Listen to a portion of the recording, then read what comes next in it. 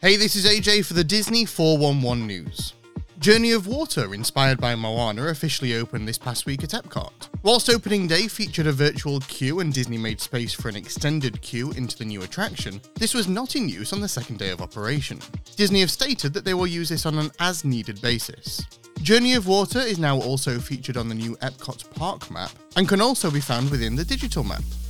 As we near the completion of the new World Celebration Central Hub, a box believed to be containing the new Walt the Dreamer statue was brought into Epcot this past week, and has now been placed near the area where the statue is to be installed.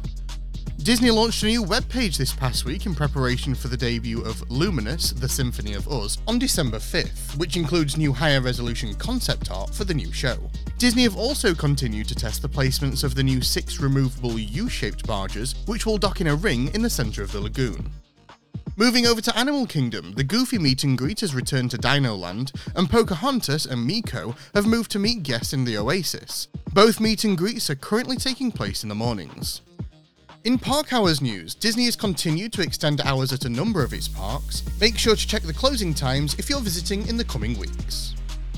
And finally this week, it's been confirmed that Blizzard Beach will be reopening in time for the holidays on November 6th, and that Typhoon Lagoon will close for seasonal refurbishment on November 5th. When Blizzard Beach reopens, Santa will be making an appearance, meeting guests, and also snow will be falling in areas of the park throughout the holiday season. In addition to this, new food items will be found at Blizzard Beach, with the introduction of both a s'mores and banana split churros, and also new wing options at the Warming Hut. And that's your 411 quick take today. Head over to the Sorcerer Radio Discord at srsounds.com/Discord to chat along and keep up with the latest news. And don't forget to tune in to our hosted shows throughout the week.